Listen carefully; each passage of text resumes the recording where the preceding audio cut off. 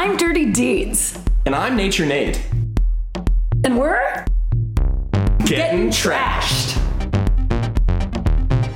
The podcast that talks about how we're trashing this earth in all the different ways that we Trashing do. our earth, trashing our bodies, trashing each other. It's the environmental podcast that never uses the word environmental. Except for right now. But that's the only time. Time.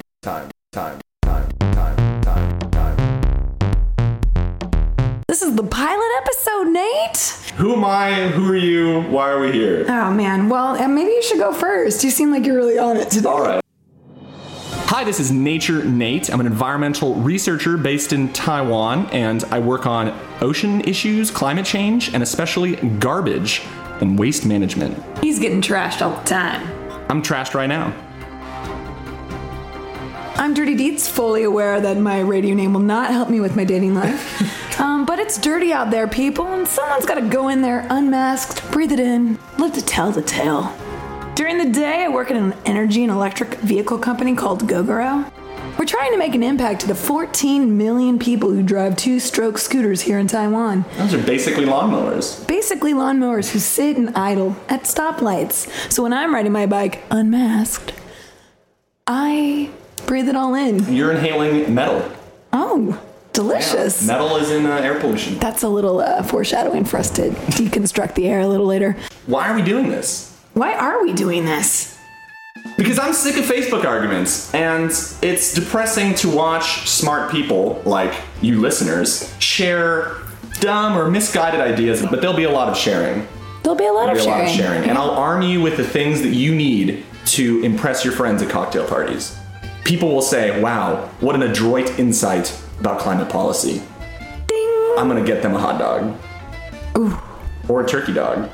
Or a vegan dog. Or one of those plasticky or just a vegan piece of dogs plastic. that like kind of, or just plastic in general.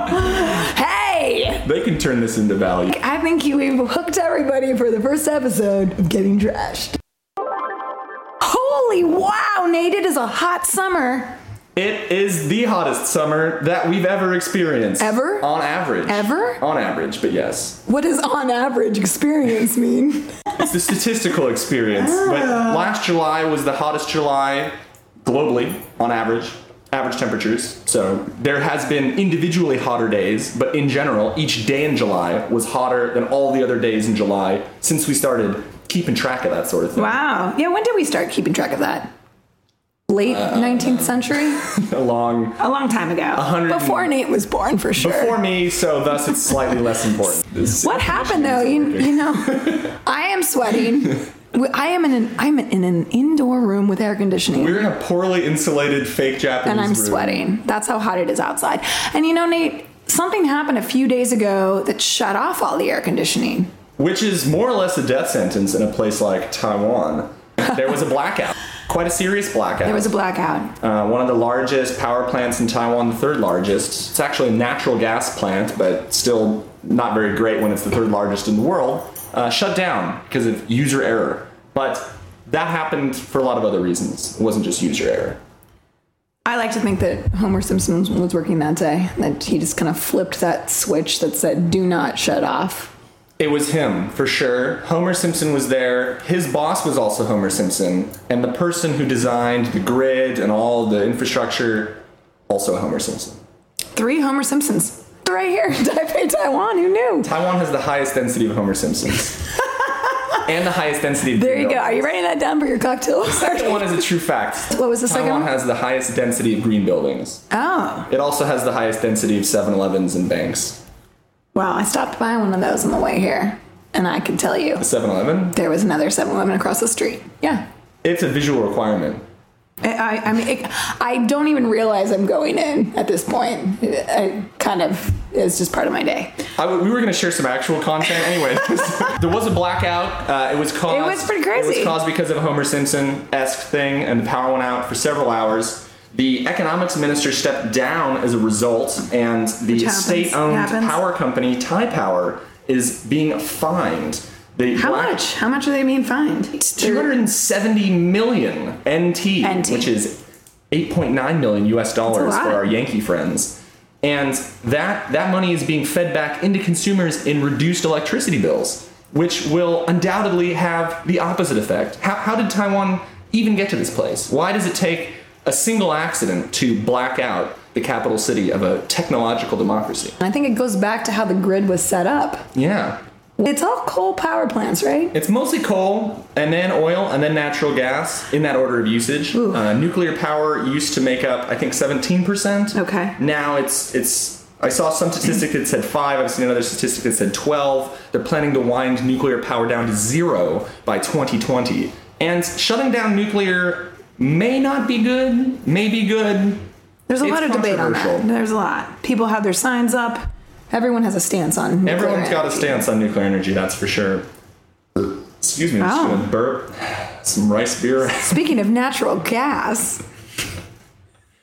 That could be a whole segment. I like that. Oh, stay tuned. Anyway, sorry, some more facts. Taiwan has a lot of state-owned enterprises, and they wanted to maintain a grid that was stable and cheap, so Taiwan could be a manufacturing powerhouse. As a result, Taiwan has some of the cheapest fuel prices in the world, some of the cheapest electricity prices, and some of the cheapest water prices. So for all those things, because they're cheap, there's no incentive to conserve it. So when you're in a time like summer, it's the hottest July it's ever been. This August was a streak of 10 days that were the hottest in Taiwan's history. And that's going to put a lot of pressure on air conditioning, but also industrial development and manufacturing. Taiwan is a huge supplier for Apple products, your computer, however you're listening to this, there's probably a little bit of piece of Taiwan. A little bit of Taiwan. A little bit of Taiwan. Right in your ears. You know, real quick, before you blame air conditioning, which no one should because it's a godsend, but most of the energy usage in Taiwan is from manufacturing or industrial, about 60% if you aggregate all the different classifications of industrial. And the service sector uses about 20% of electricity, and residential homes take up 10%. So it's not quite like the US. In the US, you have individuals living in very large homes, using a lot of resources across a bunch of different dimensions. But actually in Taiwan, it's sort of these industrial networks that really do the most damage. I pulled up a little quiz for Nate. There is no single solution for climate change, but there is one thing that would be more effective than others. Is it build more wind farms? Eat less meat worldwide? Improve air conditioning and air conditioners? Or switch to mass transit? That's a toughie. That's a good one. Listeners, take a moment to think to yourself what you think the answer is. If I had to guess, I would say, well, first of all, none of these are mutually exclusive, so we should do all of them. Absolutely. But I would go with C. That's right. Put that stake down right now. I'm never wrong, but in case I am wrong, I'm still right. What was your answer? Sorry, I spoke over you. C. Improve air conditioners. Improve air conditioners. Well, Nate, you're right.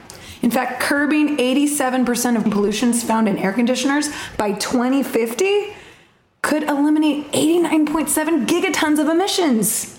I can't even comprehend what a gigaton is. What? I have a theory that people can't actually visualize any number above about 500.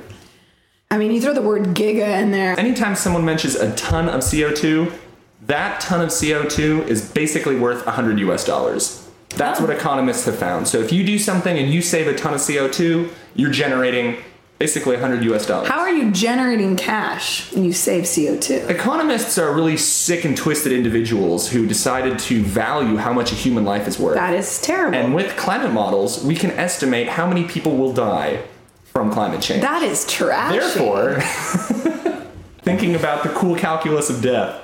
Now I'm just seeing cool Benjamin. Just see, people, you know what? Don't even worry about trees. Just think about money. Just think about money. Money got us into this. Money will get us out of it. Well, I think Homer Simpson has a quote. Alcohol is both the cause and solution to all of life's problems.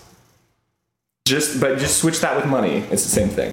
All right, listeners. Have we given you anything to talk about at your cocktail party yet? Cocktail time. Cocktail time. Here, cheers. Gunk. We're using the finest crystal today at our cocktail party. I was at a cocktail party and someone said, Nate, aren't you mad that Donald Trump is making the U.S. leave the Paris Agreement? Oh, yeah. That's a good conversation.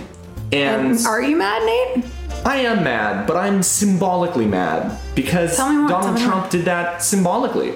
we actually cannot leave the Paris Agreement itself until 2 years have passed. That's right. We need to wait 2 years, and that needs to be a legislative action that he needs to do. It's not as simple as signing an executive order. But what could happen in 2 years with the climate? I mean, we've already gone up 1.7 degrees. Yeah, we can't waste time. But fortunately, there's something called the U.S. Climate Alliance, which is championed by states and cities where they can sign on voluntarily to participate in the Paris Agreement. And I think it's important to keep in mind that COP21 was pretty watered down. It wouldn't really even keep us below 2 degrees Celsius. And in fact, if the US just sort of kept doing what Obama had set up, closing down old coal plants, upgrading newer coal plants to use cleaner burning natural gas, then you would actually meet those goals.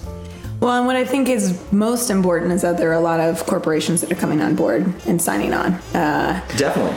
And those are the people that are going to make the most impact. Even this week with a lot of people leaving his manufacturing board, right. Trump's manufacturing board, and him just shutting it down in general, basically means that a lot of folks are listening and forming alliances without the need of the federal government. Exactly. So. And in a weird way, he might be the galvanizing force that causes people who may not have cared before, like every CEO, to suddenly take climate change into their own hands. So in that sense, I think it's good. Obviously, this is not an ideal world. No one wakes up and says, man, I hope Donald Trump leaves the Paris Agreement so we can catalyze action from the global elite. But if that's what's happening, then I'll take it.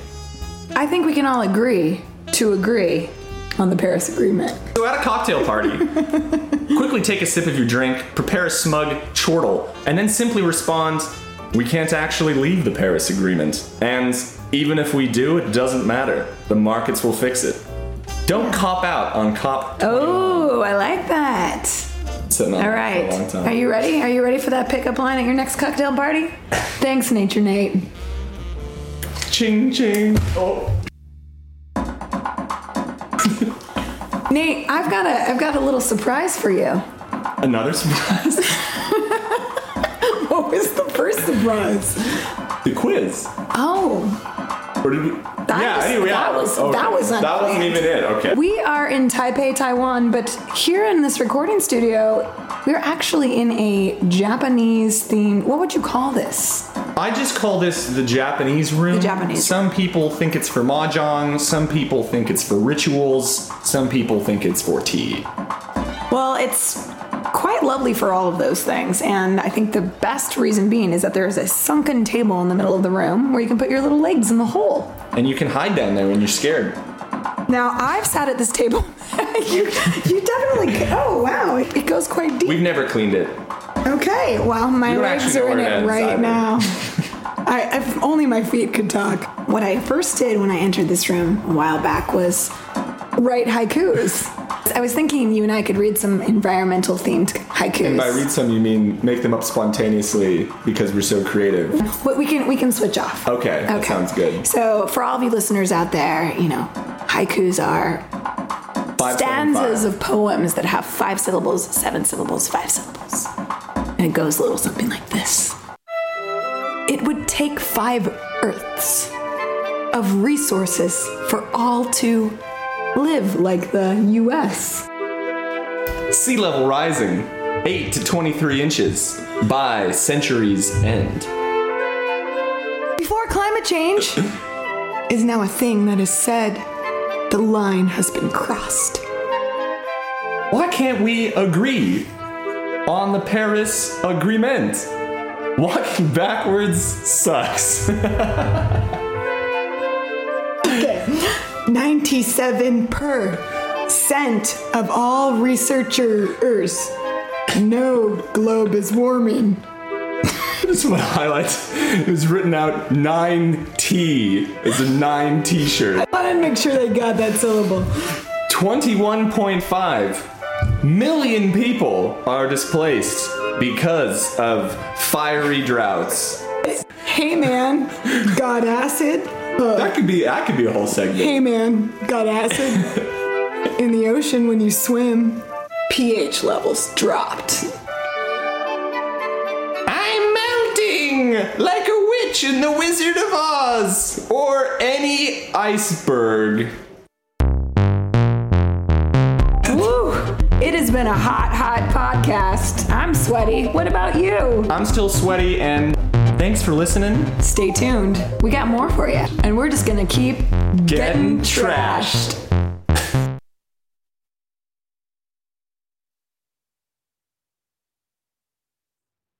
Sea level rising 8 to 23 inches. Did you get caught up on the inches?